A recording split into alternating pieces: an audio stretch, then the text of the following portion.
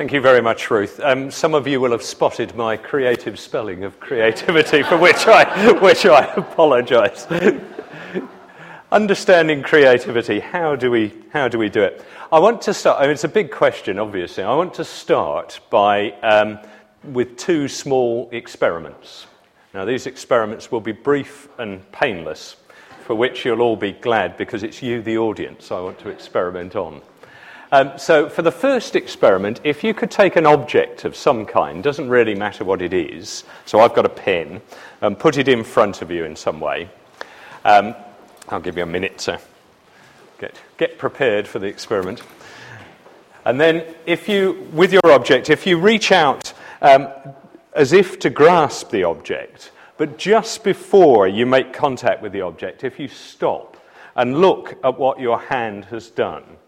So your hand will have taken on, or will be starting to take on, the shape of the object itself. So I've got a pen here.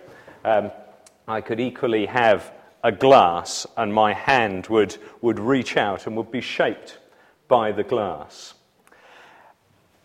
I'll come back to the possible significance of this experiment in a second. But for the second experiment, for those of you who are sitting near to somebody else, could you shake that person's hand?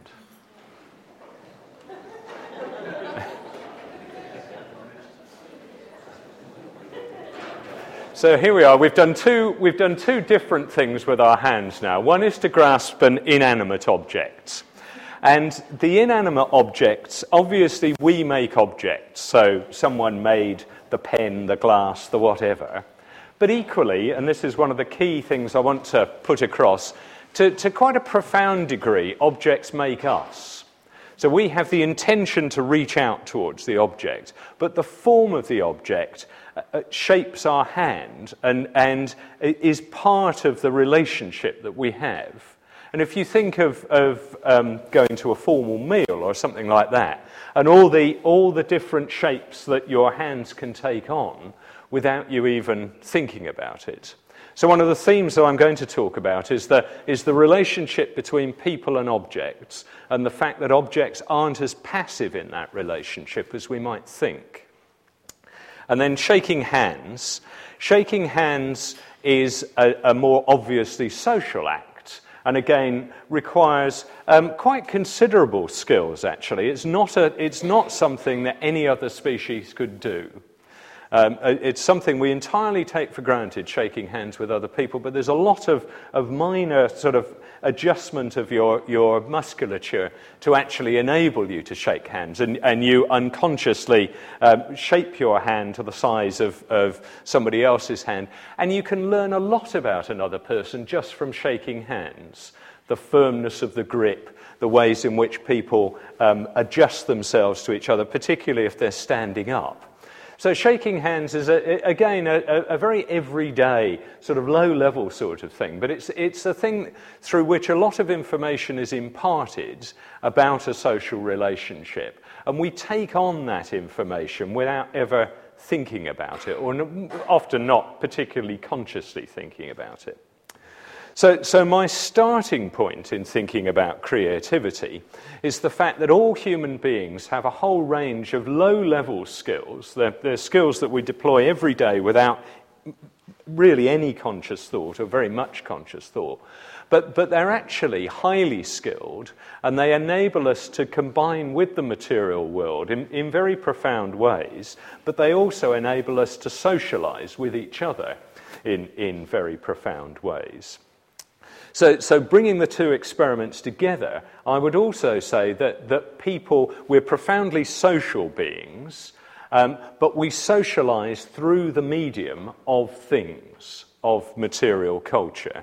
And it's very hard to think what our social lives would look like without a whole range of objects that, clothes, cars, who knows quite what, that are functional things. They're there to keep us warm or cool or whatever. But also they're social things. And a key thing about being human is that we live in two dimensions at once. We're very social, but we're also profoundly material. We're not the only species that have technologies. So here's a chimpanzee with an anvil stone and a rock in the other hand, and what this chimp is doing is cracking open nuts to eat the nuts. And chimps can do a variety of different things. They can strip little twigs off a stick and dip that stick into a termite mound and eat the termites from the stick. So, and there are other, the New Caledonian crow. There's somebody here in Oxford who spends their life looking at crows and their ability to do various things. And crows can do things like, if there's a bit of food in a narrow-necked bottle and they have a piece of wire, they can use their beaks to shape that wire to push it down the neck of the bottle and hook the piece of food out. And apparently there were two crows that this chap was particularly experimenting on, a male one and a female one. And the female one did all the work. She hooked the wire, got the food out, and just at the moment where she was about to enjoy the food, the male one would swoop down and grab the food. And raising questions about, the nature of the relationship, intelligence, and all of those sorts of things. Except that one day, apparently, the male crow was found dead. So we don't, of causes unknown. So my point is, we're not the only species to have technologies, but we are the only species that use technologies to socialise with. So chimpanzees have quite complex social lives, but those social lives are all to do with fighting, grooming, and sex. They don't actually use material things, with the minor exception of food sharing. They don't use material things to socialise. So we're profoundly unusual, and in ways that we take so deeply for granted. We don't really think about it. People, as I say, form material culture, form things, but those things form them.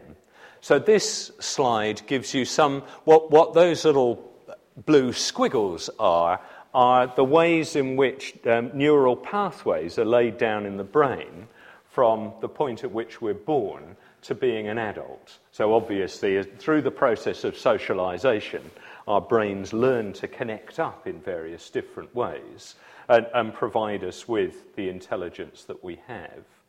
And there are millions of little synapses going off all the time in our brains. But those synapses which exist in the brain are triggered by the body. So we in this case, the body is, the hand is reaching out, and this shows you, I won't go into the details of this, this shows you a bit about the sort of speed at which things happen when the hand reaches out and grasps things. Whoops, just went too far. And our bodies have notions of space, near space, far space, social space. But by putting together the things that I was talking about and the neurological side of things, if our bodies are influenced by objects, and in turn our bodies influence our brains, then the objects that we make and use influence the ways in which our brains develop, or the particular pathways that are laid down in the brain. So that if we lived in a different culture, a culture without pens, let's say, culture that didn't write, then that would have implications for the ways in which we grow up and the ways in which we act in the world and understand the world. So one of the things that I'm interested in is to try and develop an holistic model of material things, the body and the brain, and it's these things that are in interaction with each other that form the people that we are. And then, of course, through those things, we interact with each other. So what we take to be internal, the working of the brain, has a whole series of external dimensions as well, through our use of objects in various ways. I'm a humble archaeologist, so I don't really know very much about brains, although like many people I'm interested in them. But what I have grasped from reading various forms of literature on the brain is that it's becoming obvious how malleable and plastic the human brain is. There's a wonderful study of London cabbies. Now, as you all know, London cabbies, in order to practice their trade, have to assimilate what's known as the knowledge, the route maps of all the streets of London, so they can navigate around. The hippocampus, which you can see a small bit in the base of the central section of the brain, the hippocampus is the bit of the brain that is to do with spatial awareness. Now, London cabbies' hippocampi are, on average, probably bigger than yours and mine. And that's because they practice their trade through spatial awareness. I mean, and there may well be, it will be interesting to find out later on, there may well be other people in this audience who have similar sets of skills and capacities. So the brain, our brains are different. And our brains are different due to the things that we do during our lives. I went to a popular lecture on the brain once, and the woman giving the lecture said if you took a series of brains out of people's heads, they would be recognisably different in their sizes and shapes, even to the lay person. So the brain, in a sense, is a bit like a muscle, and if we exercise various parts of it, they get bigger, and if we exercise, we don't exercise other parts, they don't particularly grow. So again, this contributes to the sense that I'm trying to cultivate of the whole person, the brain, the body, and the external things that we do. As an archaeologist, I'm interested in the history of human creativity and the history of people's relationships with material culture. And for a lot of the human past, the human past keeps getting longer and longer as new ancestors are found and new tools newly old tools are found, if you see what I mean. But for a lot of human history, all we have are things like tools. We don't have any written language, and maybe for the early periods, our human ancestors didn't have language. That's an area of debate. So one of the reasons I'm particularly interested in objects is, that's because I have to be. And these are some of the older objects, not the oldest objects, a series of what are known as hand axes, very beautiful objects, which are designed to be held in the hands. They lasted for around 1 million years, more or less unchanged. They were functional objects. But you can also see, hopefully, that they have two planes of symmetry. They have left-right symmetry, so in this case, the left and the right of the hand axe are pretty well the same. And this is a side view, and they also have back-front symmetry. So one thing that one might think about early human history is that people were living such a hand-to-mouth existence that all they had was, all they could manage to do was create functional objects, and that they wouldn't worry about things like aesthetics. Now, we can see from these early products that these were obviously extremely functional objects. People used them to butcher animals, to cut up wood, to do a whole range of different things. But also, as well as the function, they have quite an aesthetic sense to them, and an aesthetic sense that they don't need to have in order to perform their function. So that, again, to me, says that human beings operate in a material world that has to provide the necessities of life. But even from an early stage, people's technology was doing more than that. Whoops, keeps jumping, was doing more than that, and was sending out a series of messages about form and shape and those sorts of things. This slide is just to show you that these are slightly different stone tools, just to show you the sheer complexity of making stone tools. So even at an early period, again, if you think about the skills of the hand, even to make stone tools at an early period, these early hominids, which weren't quite like us physically speaking, would have had considerable manual skills. I mean, speaking personally, I couldn't produce any of these stone tools. If I tried, I'd get a fairly lumpy bit of rock, which certainly wouldn't be aesthetically pleasing. One of the things that I'm interested in at the moment is a much later period of human history. This is the period from about 400 BC, 2,400 years ago, through to the early Roman period, about 100 AD in Britain. And this is a body of material known as Celtic arts. So again, I'm interested in how material culture creates and gives value to various different sets of human relationships. The object that you can see here is a mirror, or the back of a mirror. It's quite hard to date this stuff exactly. It's probably about 300 BC, 2,300 years ago. Nice handle, cast handle, and it's made of bronze, of a combination of copper and tin and lead. So there's quite a lot of skilled metallurgy that's gone into making this thing.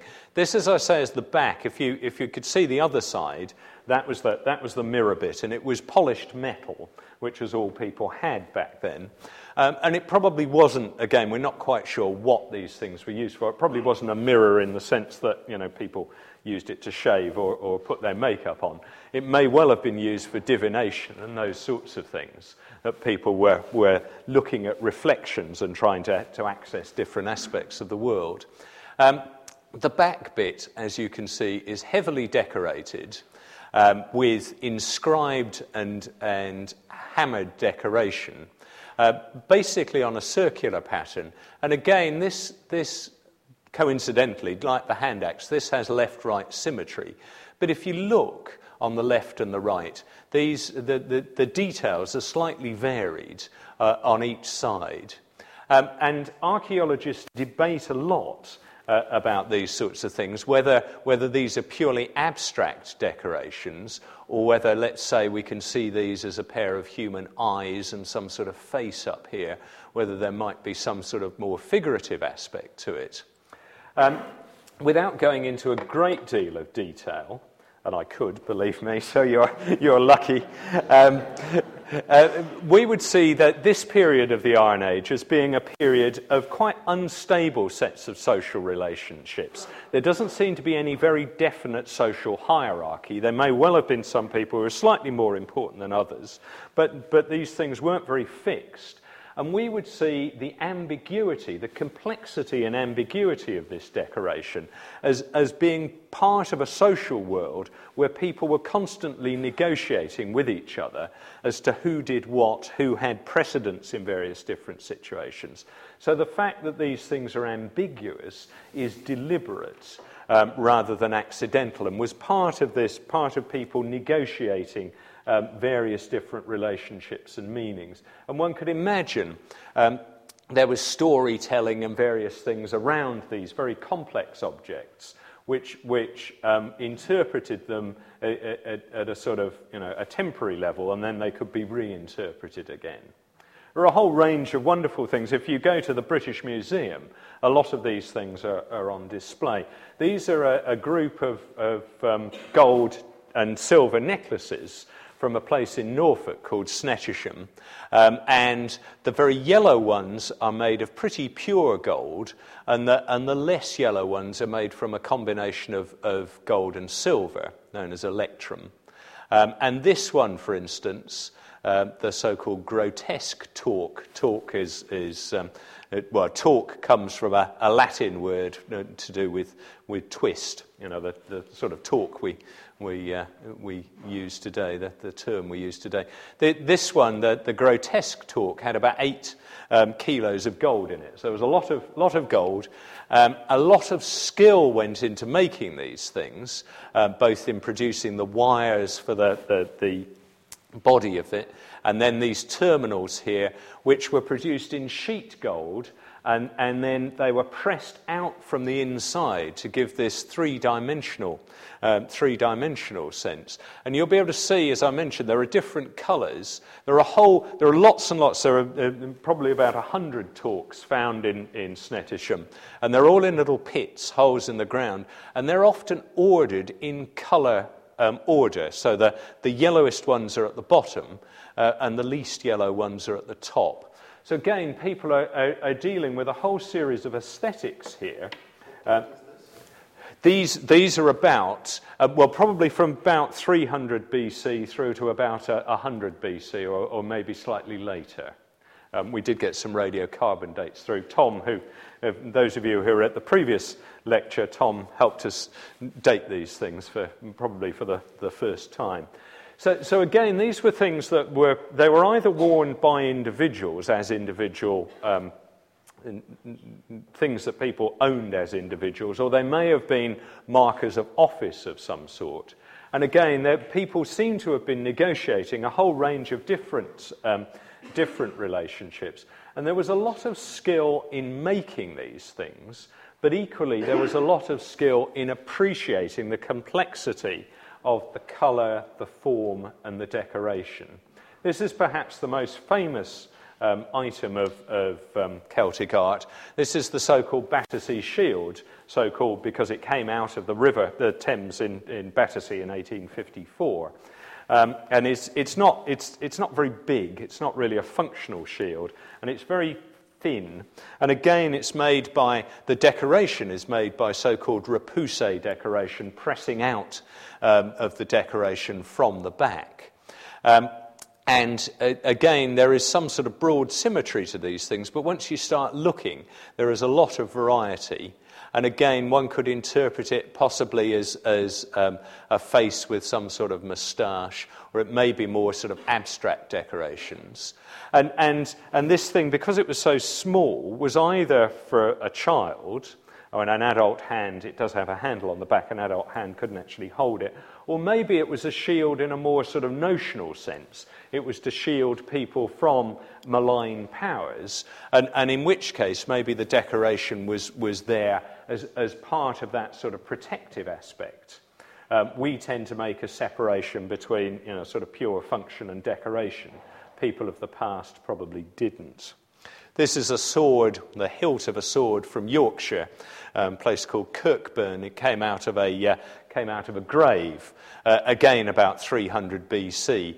Had wonderful red glass enamel in the handle, and this is the scabbard here with quite considerable decoration on the. Oh, sorry about that. This is. What this shows you is, well, it doesn't really show you, it would show you if you could see it, is the complexity of the sword. This is a sort of exploded version of the sword with the scabbard and the sword itself. And what it's supposed to demonstrate is the complexity of making these things. If we go back, the sword is made of lots and lots of different materials. There's bronze and iron. There's the red glass. In the interior of the handle, there is horn, which we tried to date by radiocarbon dating here in the lab. It didn't work for whatever reason. So in order to produce this thing, there's a lot of skill and a lot of different skills needed. But also, in order to appreciate these things, you need a lot of skills of discrimination, because there is a lot of intricacy of the decoration in all these objects. And you need to learn to read them in various different ways. And the more you see of them, the more you appreciate what they are and their variability. This is one of the great texts of Iron Age life is Asterix the Gaul, of course, and this is the Druid Getafix brewing up a bit of magic potion. And just to make the point that the technologies that we're looking at here, again, there are functional skills, but probably people employed a whole range of other skills. They would have invoked cosmological powers in different ways. And smiths, historically in Europe and in other cultures around the world, were often associated with and if you think about bronze is quite magical in the sense that you can take a solid, you can make it into a liquid through the application of heat, cast it, and put it back into a solid again. People couldn't do that with iron back then. They couldn't cast iron in the Iron Age because they couldn't get the temperatures. But that whole process of solid to liquid to solid is quite an amazing thing, and again is not something that one could generally accomplish in everyday life. Celtic art, this is the last thing I'll say about Celtic art. Celtic art has a life into the Roman period and shows definite forms of creativity. This is a brooch, the front plate of a brooch, quite a large one, about that sort of size, and it's known as a dragonesque brooch because there's this sort of sinuous nature to this little creature. I mean, it may look a bit like a seahorse actually, but some of them look more like dragons than this one. These are interesting because they're first produced about 70 AD in the north of England and the south of Scotland as the Roman army was marching north and bringing that area of Britain into the empire. People started producing new objects which draw upon much older ways of doing things. So you'll remember back to the Kirkburn sword, there's that red enamel in the sword, which is much older, almost 400 years older than this. So in producing this, people are drawing on much older technologies, but also they're using a new Romanly introduced metal, brass, which has zinc in it, which makes the metal a little bit more ductile. And these things are combining an old way of doing things with a new way of doing things, and they can be read, again, we can't be certain, but they can be read as the assertion of an identity, a Celtic identity, an older Iron Age identity, in the face of the Roman incursion, and a way that people are incorporating older ways of doing things into a new world. I won't go on too long about this. I've just been to China, and I'm fascinated by China. One of the things that I was saying before about the nature of the materials that we make and use is that they're culturally different and they're culturally sensitive. Somebody was saying to us about the Chinese is that there is no sense in which accent in China is a marker of social rank. So people, the leaders of the country, can have very pronounced regional accents, so pronounced that people from other regions can't really understand them. So in contrast to Britain, where accent is extremely important, in China it's totally irrelevant. What is a marker of social rank is calligraphy. And they said as soon as someone writes a single character, you know which stratum of society they come from. Whereas in Britain, our handwriting, speaking personally, someone who's got awful handwriting, our handwriting is much less a marker of where we come from and who we are, but accent is everything. And the Chinese have a very different attitude to material culture, which is one of the one we have in the West. They produced, even at times of the past, back in the Bronze Age, 1000 BC, 3000 years ago, they produced vessels, these are bronze vessels, of sophistication way beyond anything that Europe could produce at the time, and produced them in large numbers and sets. These are ritual vessels at the top and bells in various sizes and therefore various tones down at the bottom here. What the Chinese put less emphasis on was buildings. They built mainly in wood rather than in stone. And they had a whole series of rather sort of kit-like attitudes to building, which probably starts a long time ago, back in the Neolithic, and goes through pretty well into historic periods. Whereas in Europe, and this is a horrible generalization, and I'd be happy if you challenge me on it later. In Europe, people have put more effort, by and large, into producing permanent monuments, things that last, buildings that last. This is a Neolithic tomb from Scotland. This is Augustus's, the first emperor of Rome's mausoleum, which bears some resemblance to the Neolithic tomb. And again, there's a story there which I won't go into now. And then this is a reconstruction of the centre of Rome as Augustus rebuilt it at about the turn of the millennia. So the point that I'm making is that two different cultural forms, the European on the one hand and the Chinese on the other, put emphasis on different aspects of material things, therefore different aspects of creativity and different aspects of human relationships.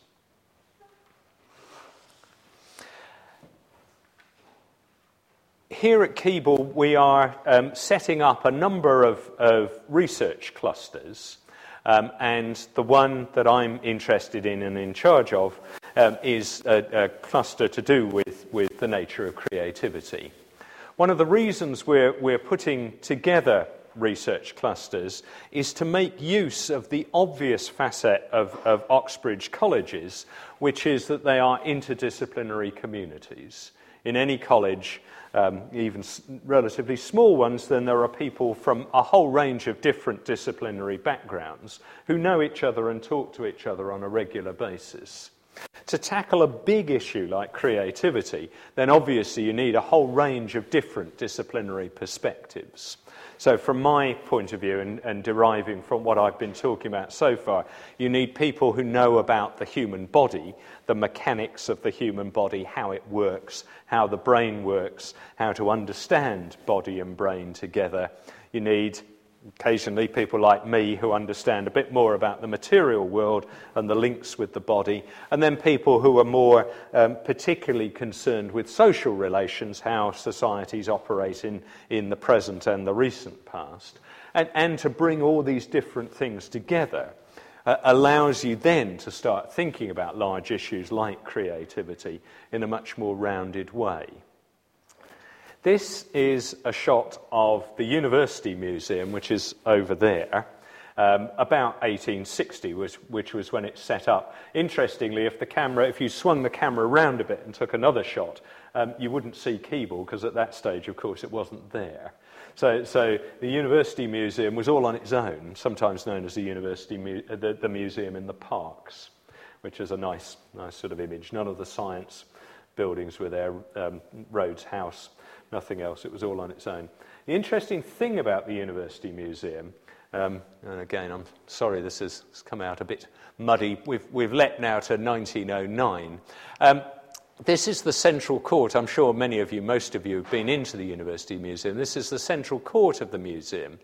And it was set up by Ruskin and others, a surgeon called Ackland, amongst other people, to be a centre for emerging science within Oxford. Prior to 1860, there was quite a lot of scientific work going on, but most of it was within the colleges.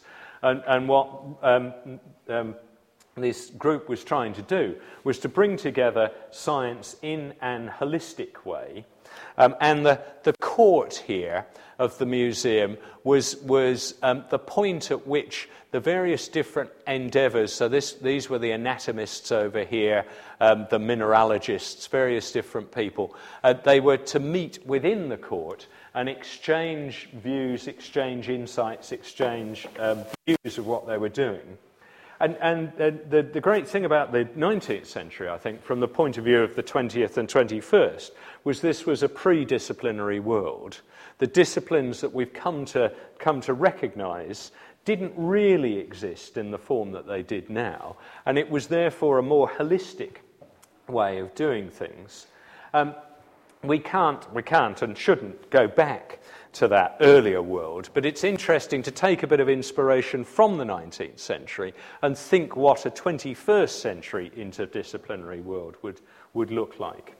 On the back of the original museum, this bit is the Pitt Rivers Museum, which, as Ruth said, I worked in for quite a long time. Here he is, General Pitt Rivers.